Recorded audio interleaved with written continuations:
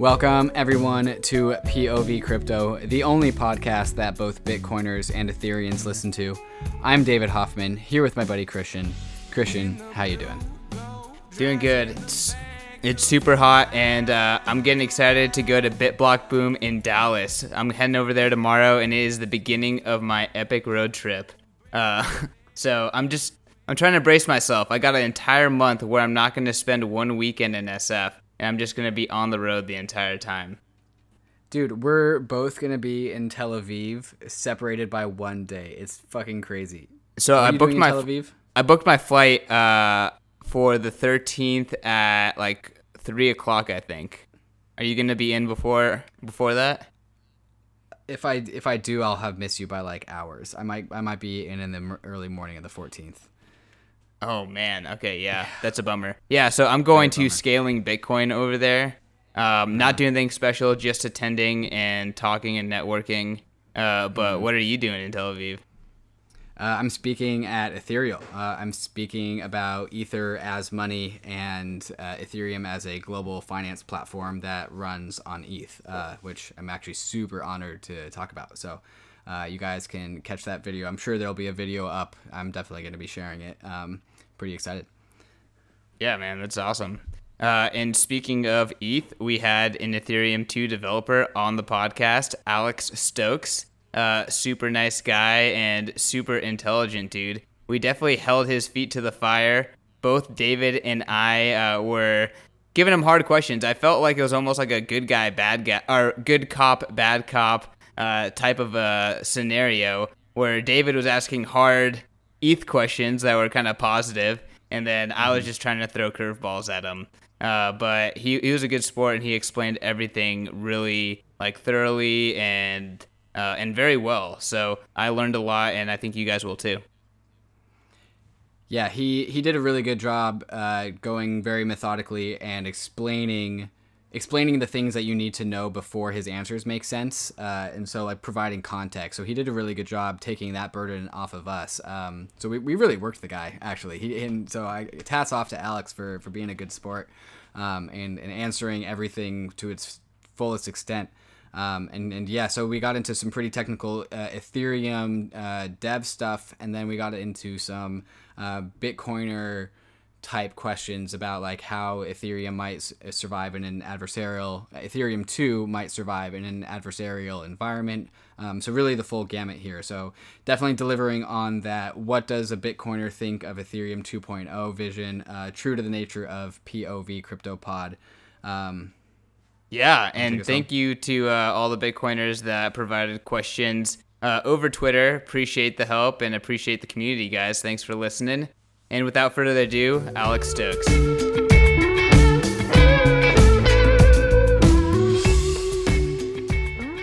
Alex Stokes, welcome to POV Crypto. Thanks. So, Alex, will you first off give us a little intro to yourself, your background, and how you got into the world of crypto, and then transition to explaining what you are specifically working on in Ethereum 2? Sure, yeah. Okay, let's see. So, crypto. I first heard about Bitcoin probably in like 2011 or something on the internet, maybe like some Reddit thread or something. And at the time, I like didn't really understand it. I was like, oh, like internet money sounds kind of cool. And I was like talking to some friends at the time, and they're like, yeah, that sounds weird. Like, I don't know what you're talking about. Like, they didn't understand any of it. And so I kind of just wrote it off, but like kept it on the back burner as sort of a hobby. And then, yeah, I mean, hobby is a good way to describe it. Probably for like the next couple of years, like, of course, there was like different interests in the crypto community in general with like Bitcoin at the time and like building up to now. Then Ethereum launched, 2015.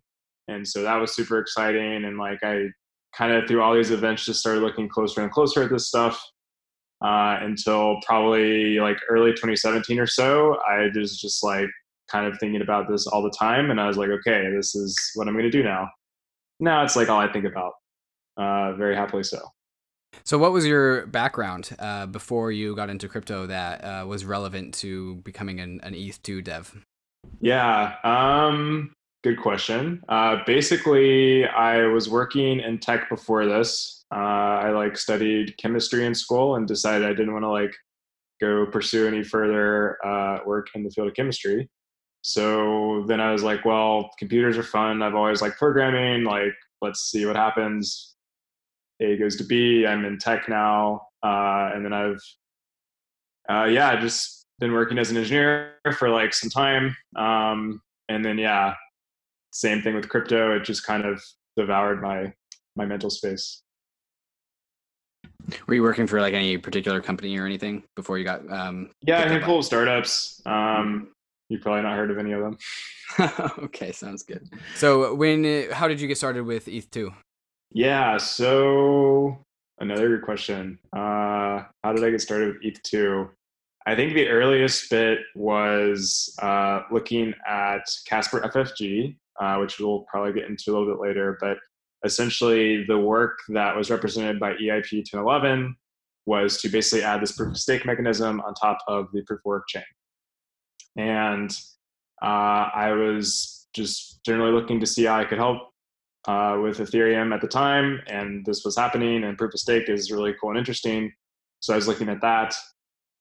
Concretely, I was doing some work on part of the smart contracts there. So like one of them was basically there's going to be a way where you could basically submit a signature, and the signature scheme could be abstract in the sense of like you just point to a smart contract, and that will verify your signatures as a Casper validator. And so there was a contract written in, so I think it was in Serpent at the time. And then I just did some work there to sort of translate that to Viper, which is a funny story because I basically had to go below the Viper front end to like the sort of intermediate bytecode there because Viper doesn't let you do some of the things that you could do in Serpent. I can't hear you if you're saying anything. Oh, okay. We just don't know what that means. But our listeners will. Okay. I mean, I can go into more detail. Basically, here, let me take a step back. I was working on the Casper contract. Proof of stake is super interesting.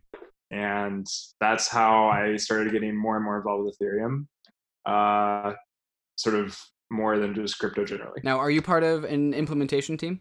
Yeah, so I'm spending a lot of time working on Trinity, which is the Ethereum Foundation sponsored Python implementation. So I've been working on the ETH2 implementation of that. Alex, can you tell the listeners a little bit more about like what is happening with all these different implementations? Like just give us the background. Sure. So depending on who you talk to, we've decided that the current Ethereum is not fast enough. So we want to make it faster. And this is when you hear about scalability and like transaction throughput and all this stuff. So the way that we're going to do that is, well, we tried a number of things in terms of improving the current the current Ethereum system. I'll refer to that as like maybe the proof of work chain or like current mainnet or like the existing chain, what we have today. When you think of Ethereum, like this is what we're talking about. So yeah, that is not fast enough. We want to improve it in a number of ways. There were some attempts made to basically improve it within the system. And that's what I meant with this like Casper contract stuff, where you could also imagine like a sharding contract. And sharding is this technique which we can get into more detail about, but it's a way to scale blockchains and their throughput. So anyways, there are some attempts made to like make the existing thing better. And for a number of like technical reasons, that just wasn't going to be nice and pan out well. So it was decided to essentially start from scratch. This is Ethereum 2.0. Is this attempt to like start from scratch? It's a whole new system, which brings its own challenges in terms of like, you know, now there's two things, like which is which, what does the community follow, like all this stuff, which again, we can get into more of that. But basically there's a whole new thing. The headline features to ETH 2.0. One will be the sharding thing, which is instead of having one blockchain, you now have, let's say, 1,000 blockchains, and they all work together in this one system. So now you have, say, 1,000 times the throughput. And then you have Casper, so moving from a proof of work consensus to a proof of stake consensus. So to answer your question, this is this huge new effort to like build this new system out. And it's been going really well. There's like 9 or 10, maybe 11 different client teams all over the world who are all working to build independent implementations of this new protocol. Very much like how in Ethereum today, we have like Gather Parity as implementations. Let's see, Pantheon, there's a Java implementation. I think it's Pantheon. Either way, there's a number of them today, and yeah, similarly, there's a number of ETH2 implementations. So one of them is Trinity, which I mentioned. Is there like a reference implementation? And do you think how do you think do you think it's like one implementation is going to kind of be the one that gets like 50, 60, 70% of the nodes? Can you talk about that a little bit? Sure. So it's definitely kind of like, we can call it design goal, like wish, essentially. It would be very, very nice for the decentralization of the network in terms of sort of mind share if there's like a couple like well-used implementations, not just like one that's the primary one, right? Whereas like today on Ethereum, like the majority client is Geth, and I think it's the majority by like a large margin. Parity then makes up most of the rest of that, right?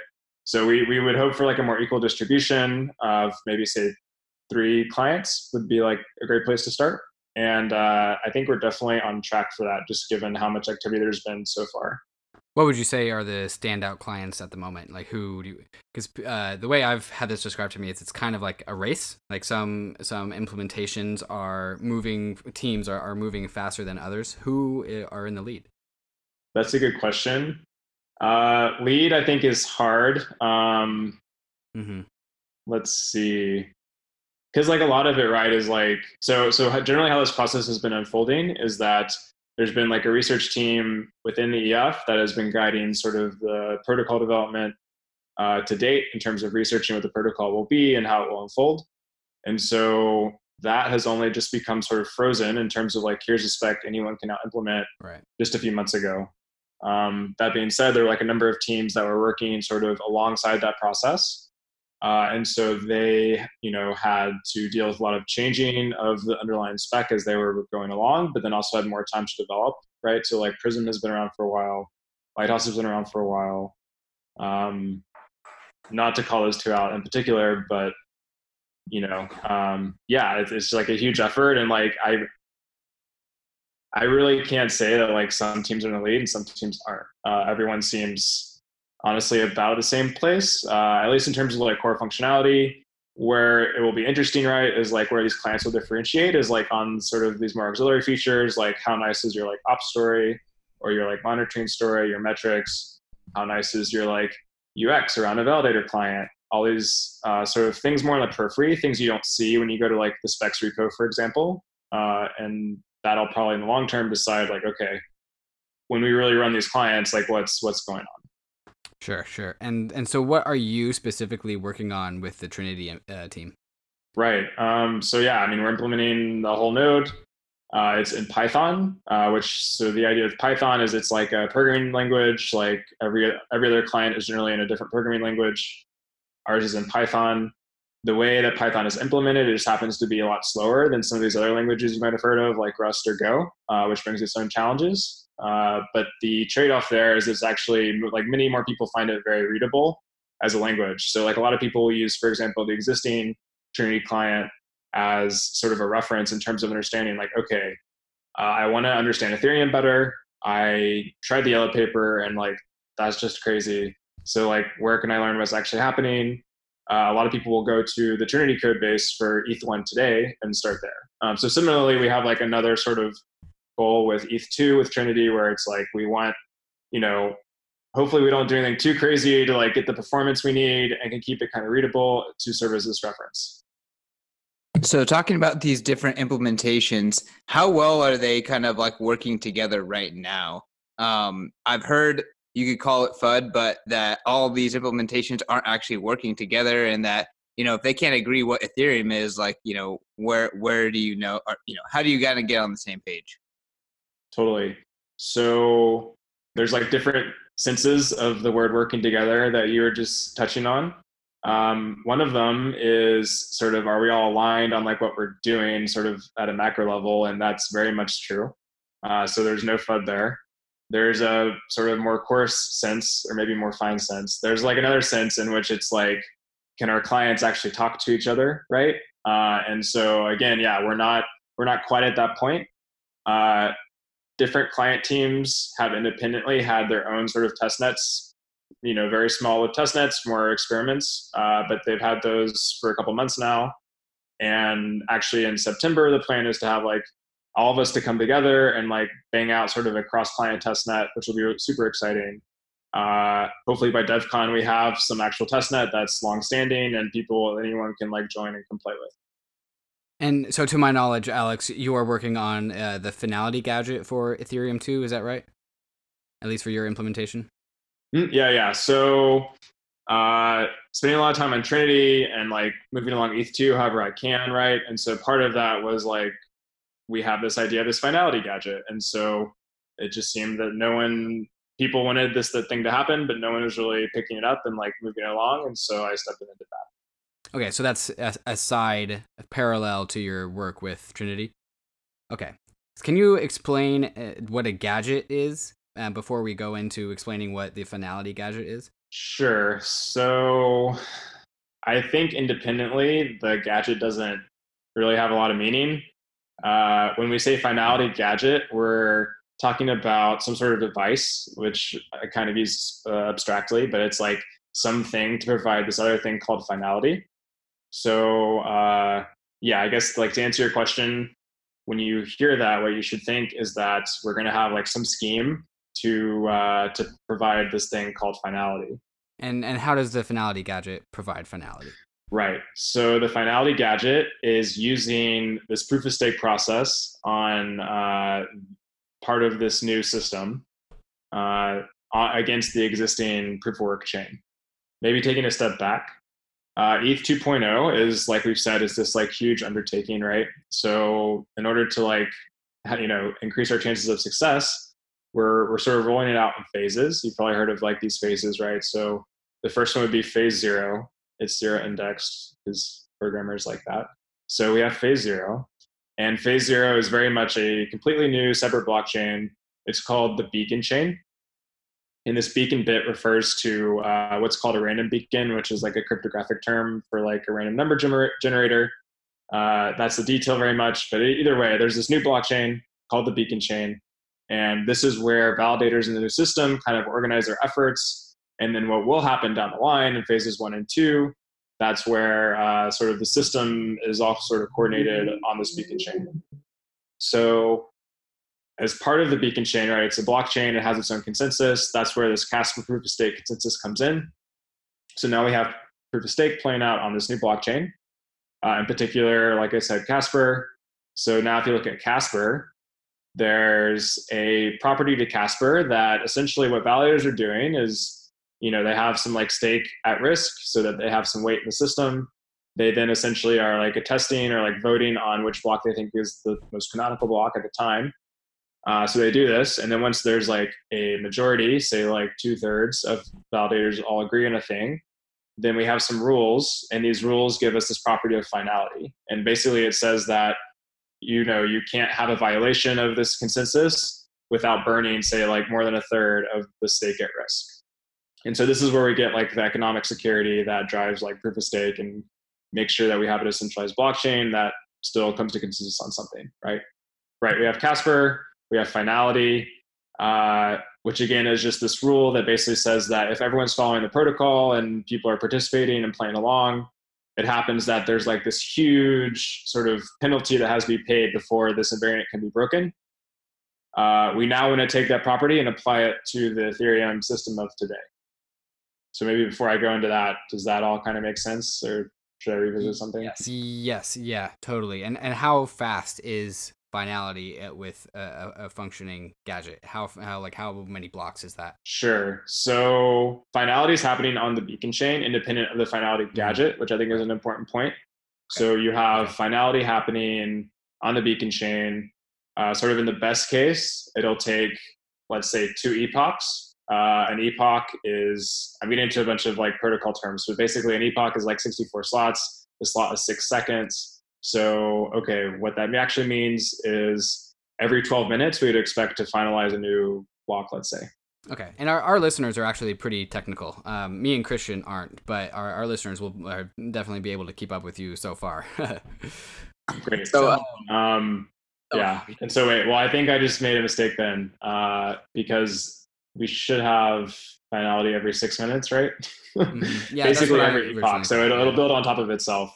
So then you end up with every 6 minutes, not 12 minutes. And that's important for like some cross shard stuff that I think we'll get to later. Yeah, definitely. Cross shard, yeah, definitely want to talk about that. So let's define the finality gadget a little bit more. So that is not relevant to Ethereum 2, right? It's just for Ethereum 1? It's completely independent, and it's done that way kind of by design, right? I mean, the more that we can keep these systems separate and uncoupled, especially before we've like proven out this new thing, that's definitely the route we want to take. So yeah, very much you have finality happening on the Beacon chain independent, and that's how it will start at the launch, right? Is that the Beacon chain will go and we'll have validators and it'll all be fun and games. And the current system will just kind of be over here by itself.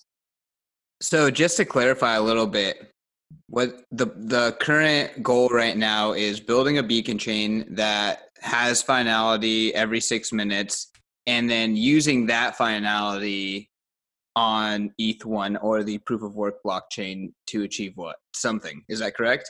Am I off there? Right. No, yeah. So with the finality gadget, then what we're saying is we're using this. Okay, so we'll take another step back. Along with this happening, there's a question of like, how do validators get into the new system, right?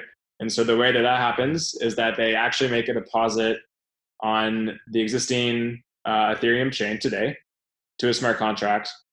And that basically then takes that ETH, locks it up, and then produces a proof that there's this deposit made that can then be used on the new chain, this Beacon chain. So in order for that to work, again, like trustlessly, so to speak, it turns out that Beacon chain is in some sense a light client of the existing chain, right? Because it needs to know the state of the smart contract. So in order to do that, there's like as sort of part of being a validator is you also have to submit updates to the smart contract as you make blocks. And there's like some incentives in place where you basically like have to do this to like make valid blocks. So then on the Beacon chain, the state of this deposit contract is being updated over time, which is great. That then as part of that data, you have a block hash from the existing chain that ends up in a Beacon chain block, okay? And so then as the Beacon chain is finalized, you finalize those block hashes successively. As you finalize these block hashes, you can then say that this block on the Ethereum chain is finalized. Sorry, I'm gesturing my hands a lot, and it's not in the frame. It would be that's definitely helpful for sure. Next time we'll do this in front of a whiteboard or something, so I can draw things out. Yeah, we got to get some software so you can just screen share for the YouTube listeners. Yeah, exactly. Yeah. So you pretty much just described how the finality gadget achieves. Yeah. Yep. So at a high level, that's like the basic idea is that independent of ETH1, you have finality happening. And this is where ETH1 then comes in, is that validators then have to update the state of this ETH1 smart contract on the ETH2 chain. And that's how validators enter the system. So then as the Beacon chain, this new chain on the 2 system is finalizing, then you finalize that new smart contract data. And like part of that is also just a block hash. So you can say, okay, block at height, wherever, is now finalized. So it's transferring some of Ethereum 2's, it's transferring the Beacon chain security properties to the ETH1 chain. Exactly, yep. So you then are sharing security between the validator set of the Beacon chain with, you could think of it as like the miners or even users of the existing Ethereum chain. And that gets to like why we may want this stuff in the first place, is because you can have this shared security, you could then imagine that like you don't need to sort of spend as much on security on the existing chain.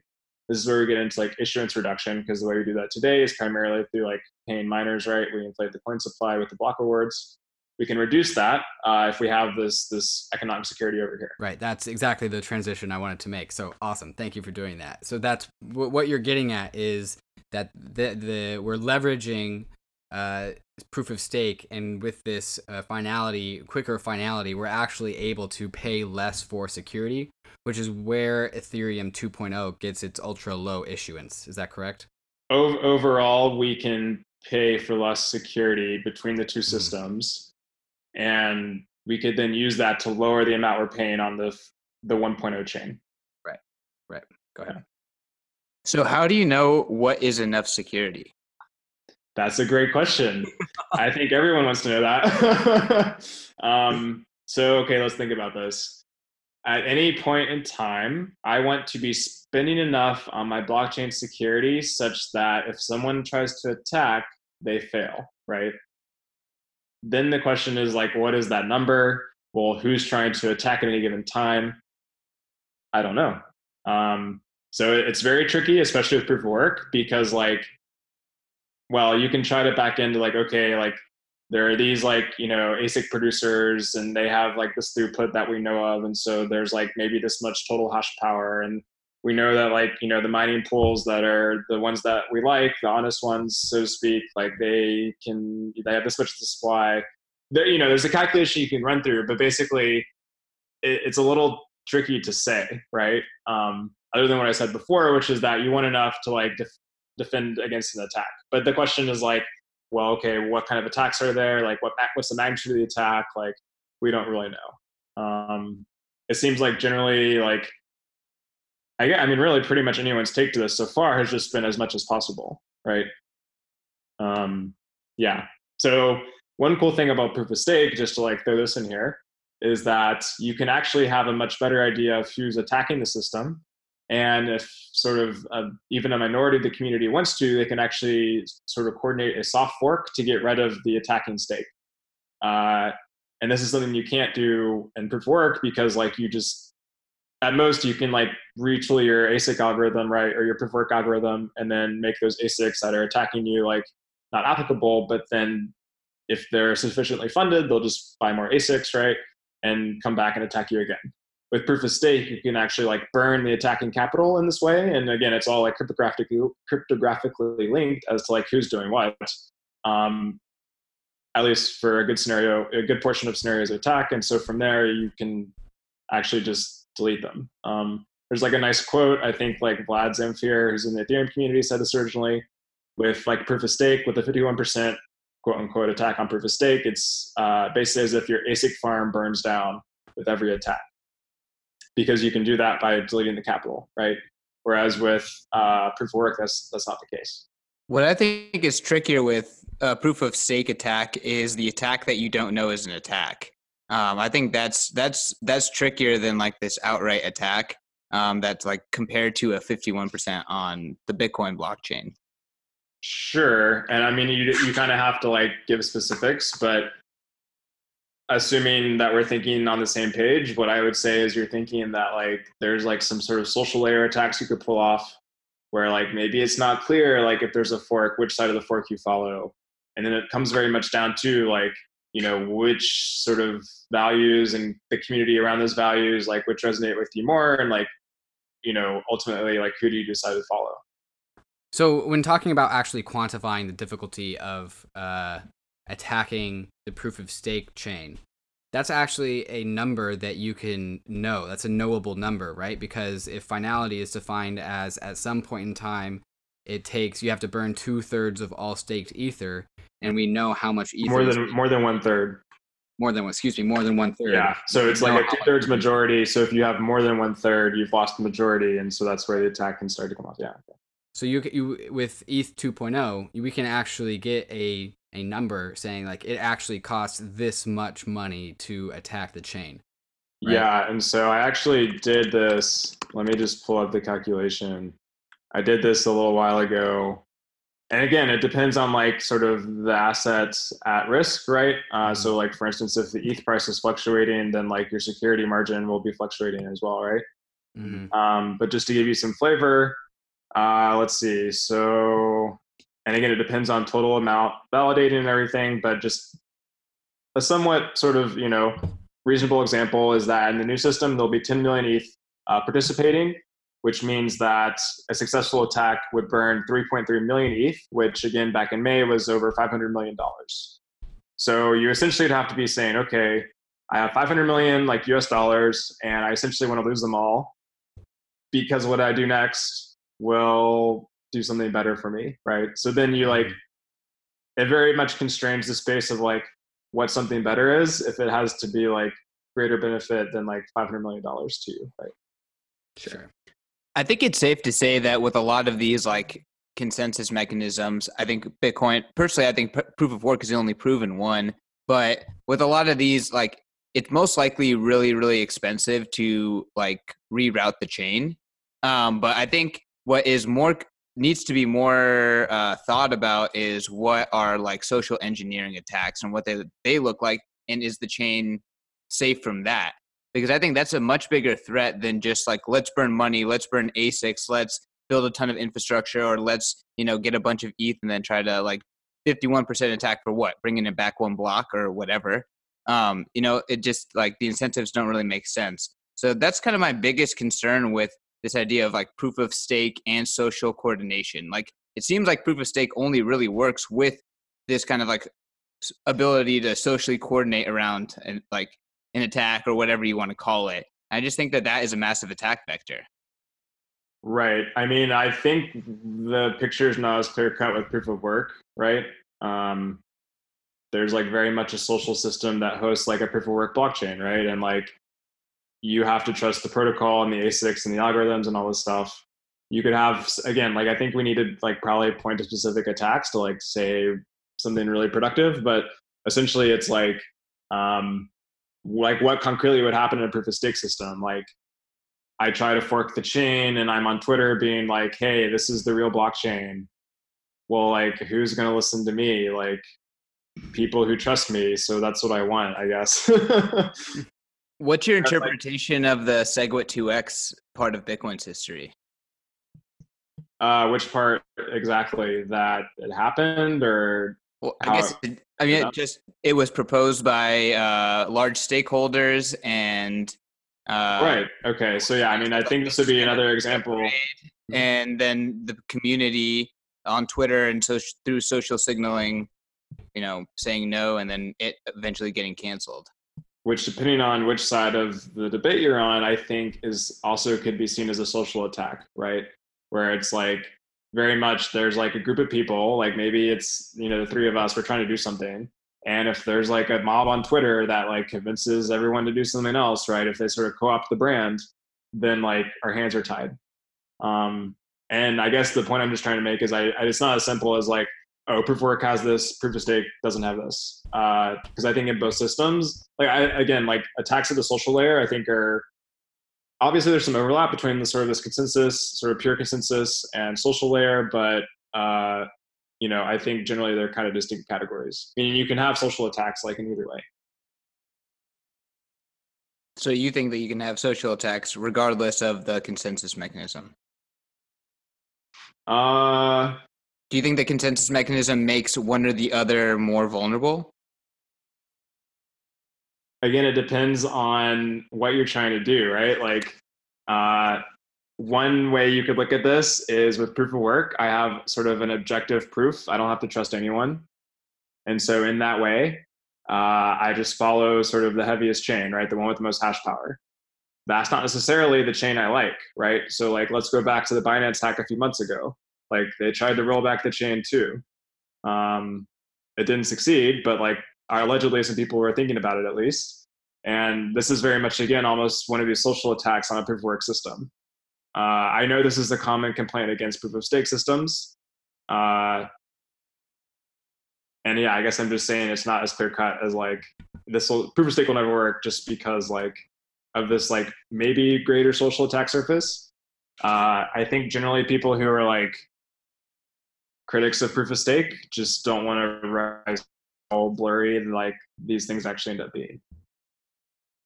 And it's a double-edged sword, right? Like it's both a benefit and a cost because there's always trade-offs. And so part of the lack of part of it being a stake-based system and not a proof of work-based system enables us that ability to soft fork somebody's funds away from them.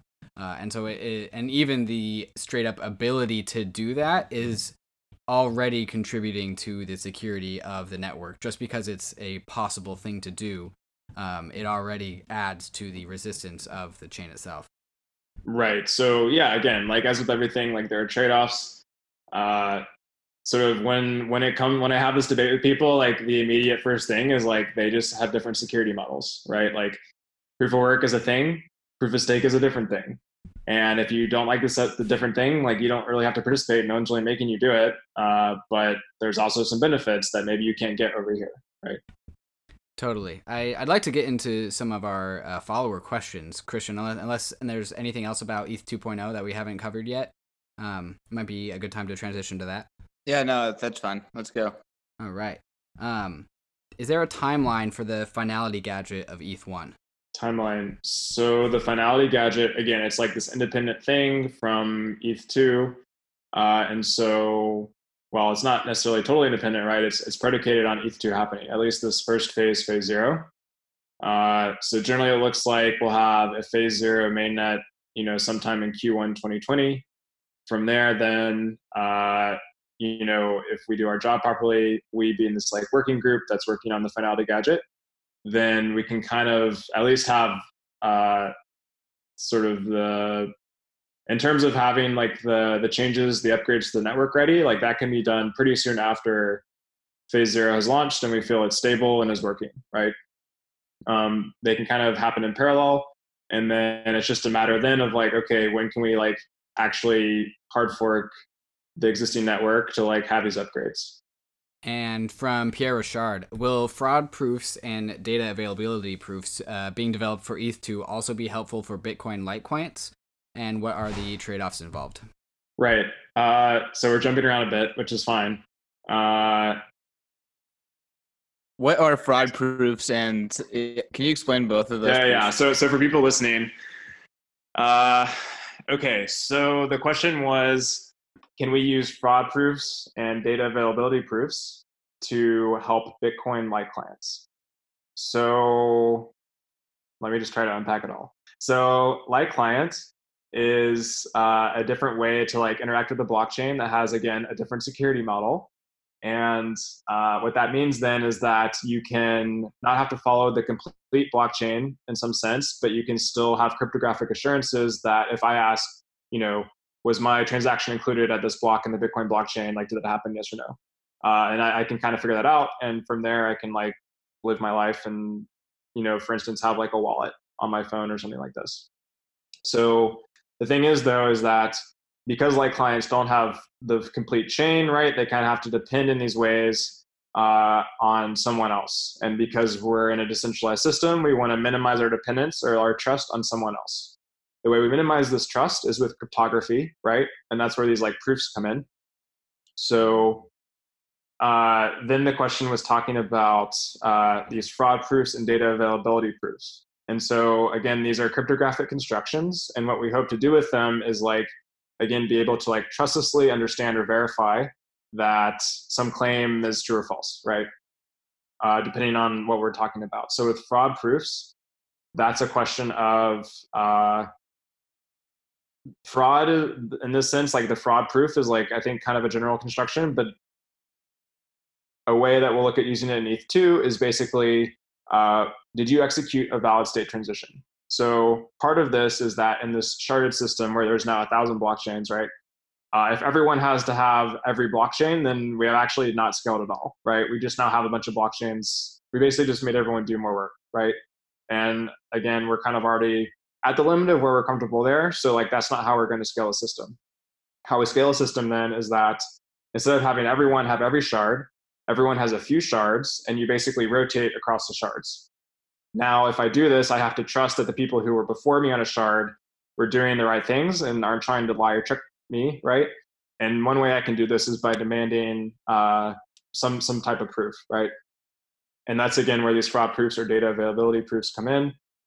With fraud proofs, it's very much, okay, there was some claim made that there's a state transition on this shard from this block to this block. And if I don't trust that for some reason, then I can like basically challenge, or I can request this like fraud proof. I can say, hey, I think, the computation broke down here, and here's like the cryptography, this proof to like convince you of that. And you can end up getting, you can basically settle this dispute on chain. And that's the notion of this fraud proof. With the data availability, it's again a similar thing. As a node in the sharded system, I don't have a full view of the whole thing. And so I have to trust other people that the shards that they claim to exist are there, right? So that's where we have a data availability proof. Literally, is some data available? For example, is shard 2000 on this, sorry, is block 2000 on this shard that is, supposed to exist? Like, can someone actually give it to me if I try and download it? And then the way this works out then is like people then commit to, yes, I can serve it to you. And that's where this data availability proof comes in. So hopefully that's a very condensed summary of what all this stuff is about. But basically the question is, can we use these techniques that we're developing for ETH2? Like, can we use them to enhance, say, like client technology in Bitcoin? I think sort of in general, like very much so. I think that it would be, it would be a missed opportunity if like these different communities don't try and learn from each other as much as they can. So I need to like dig into the specifics of Bitcoin Lite clients to say like very specifically, oh, we're going to use fraud proofs here, data availability proofs here.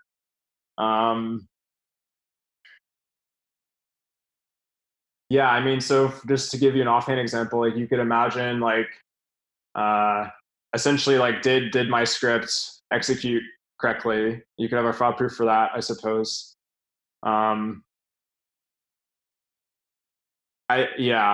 Again, you'd have to look at the specifics of like the different systems and like these different proof constructions to say, okay, you can use this here or there. I think at the very least, like these are ideas in the space that hopefully people will take and like use to inform the systems they're building. So just to follow up on that question, in terms of how these proofs are used in Ethereum or theoretically going to be used in ETH2, what are the trade-offs there, do you think?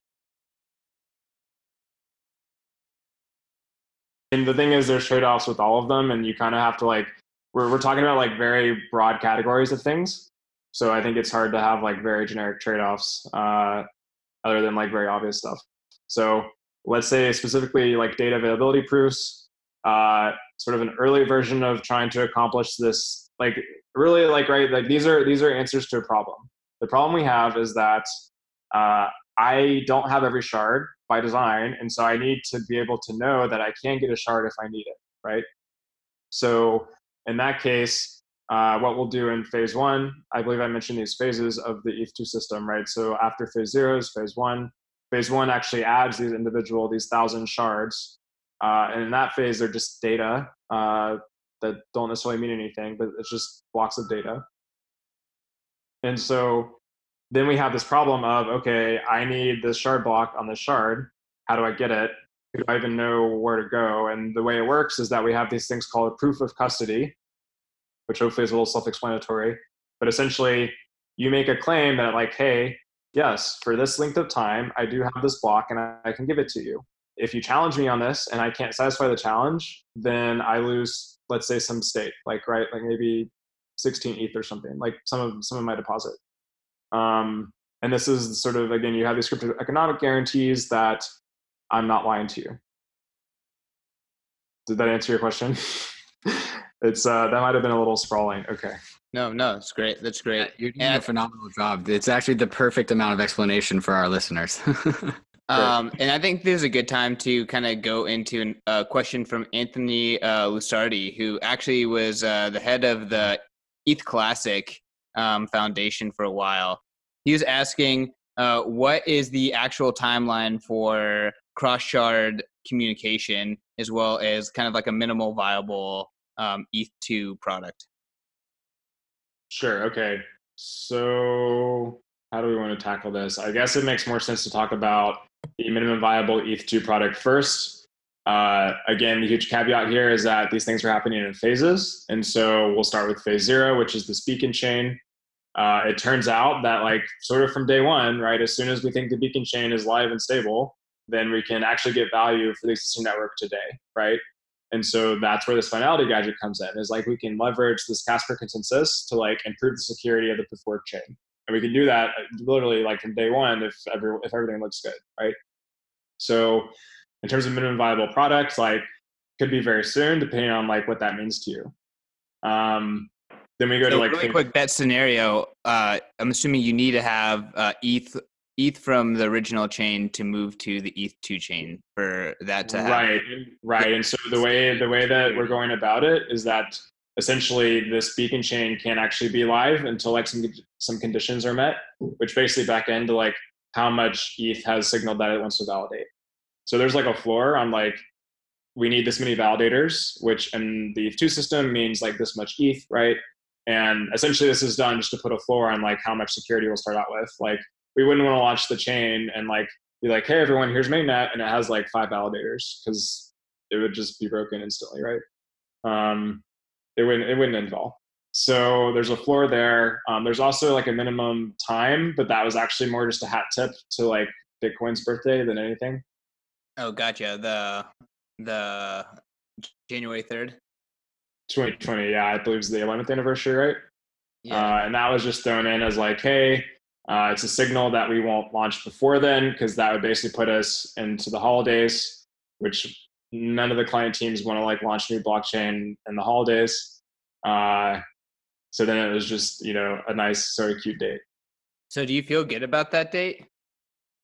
Again, that's the minimum date. Gotcha. We will definitely be ready to do the minimum thing by the minimum date. The question, well, okay, maybe I shouldn't say that, because then people are going to ask what the minimum thing is.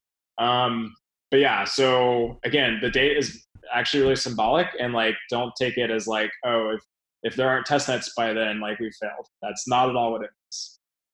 Gotcha. Yeah. So Christian has a bet that the beacon chain will not ship by the end of March. Would you want to take Christian's side of that bet, or would you want to take the other side of that bet? Let's see. I don't mean to bet against you, by the way. Nothing personal. Well, that's the end of Q1, right? Yeah. So, okay, the bet is that the beacon chain won't ship by end of Q1? Yeah. Mm-hmm. I mean, the thing is, I have to take the other side of the bet, because it's like what I do. Like I wake up every day and like work to make it happen, right? So like, yeah, I would be deluding myself, I guess, if I thought that wasn't possible. Like, to put it another way, like I am personally doing everything in my power to like make that happen by that point in time. And yeah, it seems achievable. Like it's not impossible. So we had Matt Odell on here for an episode. It was a Bitcoin versus Ethereum episode, and he's very concerned about the size of Ethereum nodes, because he thinks that Bitcoin, being able to run a Bitcoin node through Tor, is really advantageous, because then Bitcoin can hide from the government. Do you think an Ethereum 2 node would be able to run through Tor? Okay, so interesting question. As again, taking a step back, there's the concern about the state size and the state growth of an Ethereum full node. Mm-hmm. We should just note that the bandwidth of the protocol doesn't directly correlate to the size of the state, right? Mm-hmm. So you could imagine a very very, very like sparse protocol in terms of bandwidth that would have no issue going over Tor, and the state could still be even bigger than it is today, right? Like the thing is, like, you have data in blocks, and then it depends on how you interpret that data as to like how big the state gets or how small it is, right? So there's kind of two different axes there, which is just important to keep in mind. So now that we have that in place, the question is, and again, for maybe people who haven't heard, like Tor is essentially this network that sort of exists on top of the internet. And again, it uses some fun cryptography to basically obscure how you send messages and where they're going and all this stuff, in this really cool way that's privacy preserving, or at least, let's say, privacy affording. You hope to add privacy. And I just make this distinction because there have been de-anonymization attacks on Tor, but that's getting us off target. So the original question was, can we run an ETH2 node over Tor? Theoretically, there's no reason why not, right? I'm actually, so part of, again, okay, we should be clear when we say Ethereum node or Ethereum 2 node.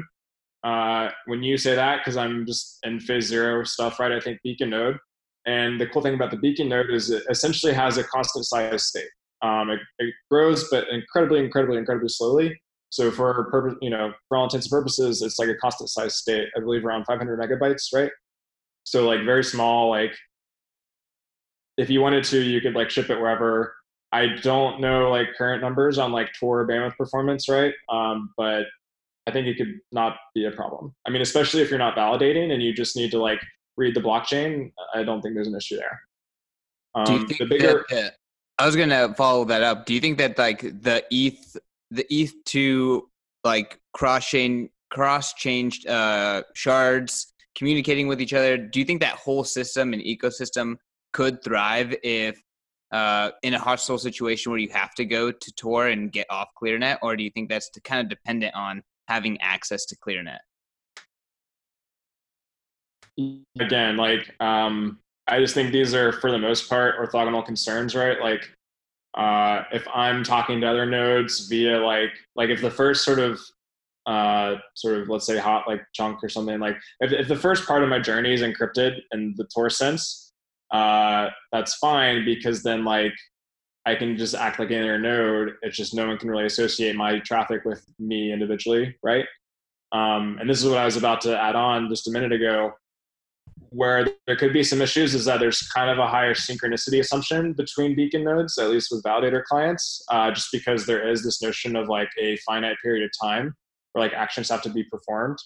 And so then like, yeah, like, you know, if I'm not concerned about keeping up with the sort of super tip of the chain, which again, because of how this finality thing works, might be fine already, right? If there's like maybe like a couple minutes lag, that's actually fine. If I only care about finalized blocks, then Tor would be fine. I don't really care about like, you know, I just need enough bandwidth over Tor and it's fine.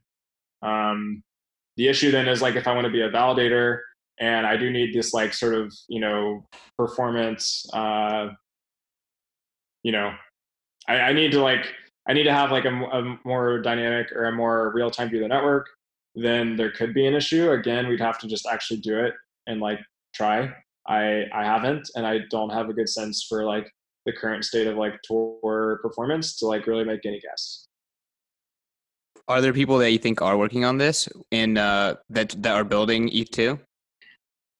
Totally. I mean, we should all care about privacy, and it should be on all of our minds. We are, even aside from Tor, like in particular, like there's definitely conversations around the ETH2 development, which is like, you know, for example, like I talk about validators, like how can we like, you know, ensure validators have privacy? It'll get too down in the weeds, but basically there's this process called making an attestation, which a validator has to do like every 6 minutes, right? Each one of these epochs, they have to kind of attest, or they make a claim to like their state of the chain. And this is again how the whole system kind of proceeds. So the way these attestations work, because again, we want to scale the system with lots of validators. Part of the cryptography here is that we can actually take these individual attestations for groups of validators and merge them into one, is the way to think about it.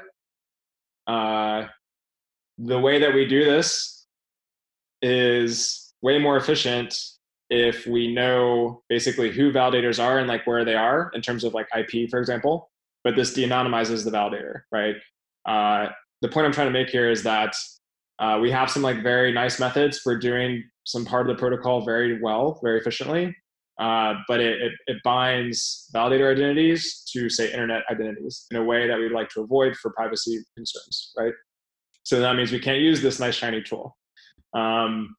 And again, like that's just an example. Like there's a number of things in the whole protocol, right, that everyone is discussing. It's like, you know, definitely a concern on everyone's mind.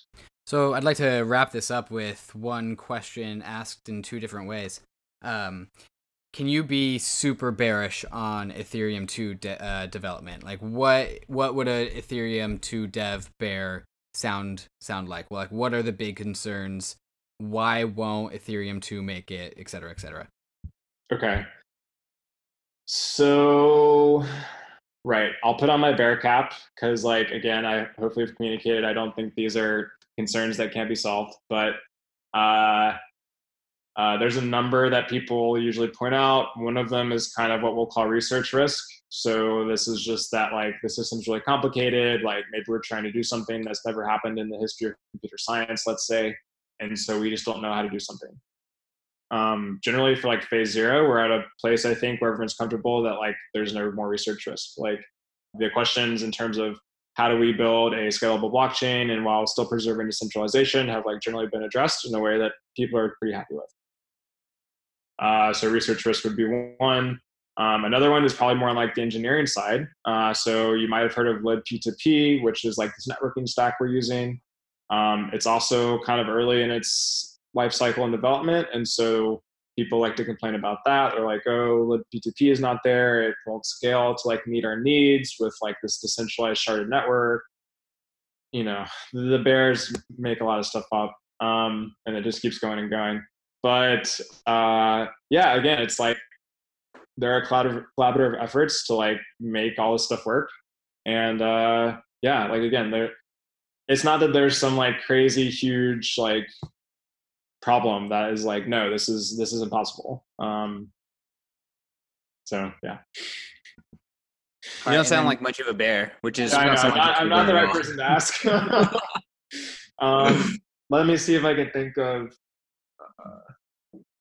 Well, I think you'll like the. I guess another one would just be like coordination efforts, right? Like at the end of the day, like this I think is actually more of a risk than the first two things. Like the first two things people just like to complain about. But like what could become really a problem, right, is like actually maintaining the community like across this transition. Because this is a very big thing, like especially given that these systems are supposed to be decentralized. It's like, you know, if we were all like in one corporation, like I could just tell you, hey, we're doing this thing tomorrow, and you would do it, right? We don't really have those same techniques to apply here. So, you know, there's a lot more uncertainty around like how this will actually play out. We ultimately will somehow take the existing chain and put it into this new system. The exact details are still being worked out. I mean, I could go into some of the specifics that we think we like so far. But again, basically, like there's a risk there in terms of like doing this in a way that like keeps people happy and motivated. And yeah. Do you see the ETH1 transitioning state to ETH2? Is that kind of what you're talking about as the big difficulty? Right. I mean, that would be like one sort of sticking point where it's like, oh, like we're going to fork the Ethereum state into this new ETH2 state. And like maybe some people don't like that, or, you know, in which case that's fine. Like they'll keep mining the existing chain and maybe make some adjustments so that that's sustainable. But then now you have like another Ethereum Classic or something like, and like how much of the community does that siphon off? Like it's very much, there's just some uncertainty there, right? Like, as with any sort of hard fork, you can think of it that way. Like, it's just unclear that it will necessarily work or have the support it needs, I should say. So the other half of the question is if you could provide like the most bullish case for ETH2, but I feel like that's actually kind of what this whole entire podcast has been. This is just an ad for ETH2, huh? Let's see. So the bull case. I mean, the most bullish case, right, is that we like ship everything like really soon, right? Like we have like really healthy test nets in the next couple of months. We feel like we're ready to go and like launch, you know, early Q1. And then, you know, there's like not a lot of craziness on Twitter with people upset about like ETH1 going away and becoming ETH2. And then like phases 1 and 2 like slot in, you know, very soon after phase 0, and we have this like nice wonderful system you know, in a very short period of time. If you were to quantify that into months of a amazing bull case scenario, what would it be? How, like the question is like realistically how many months would it take to achieve this sort of, you know, unrealistic bull outcome? What you just described, yes. This is unrealistic, but you try to quantify that. Okay, it's August, so okay, hold on, let me just count. Let's say a year. All right. That's bullish. ETH2, you guys heard it here. Alex, thank you for coming on the podcast. We really appreciate you taking out of your time. You did a great job explaining both for the well-versed and the novices in Ethereum about ETH2. So I appreciate your time and thank you, sir. Yeah, thanks for having me, both of you. Any chance I can get to talk about ETH2, obviously I'm very excited to do. I guess if anyone has any follow-up questions or something, right, you can like put links to Twitter and stuff. And all that. What is your Twitter? Just my name, R. Alex Stokes. Anywhere else that people can get information from you? You have a Medium, right? Yeah, there's a Medium blog. Those are really probably the main two. Cool. Is it also R. Alex Stokes? Are you on GitHub as well? You can What? show it all here. Are you on GitHub as well? Yeah, pretty much. Like I probably shouldn't say this because I'm gonna get a lot of spam now. But if you want to reach out to me, it's almost certainly the same handle on like whatever platform. Keeps it very simple. All right, Alex, thank you once again for coming on for the first time. You can follow the podcast at POV Crypto Pod. You can follow me at Trustless State, both on Twitter and on Medium. Christian. Yeah, you can follow me at CK_Snarks. Remember, 5-star reviews. Let's go, guys. Thanks, Alex. Good, thank you.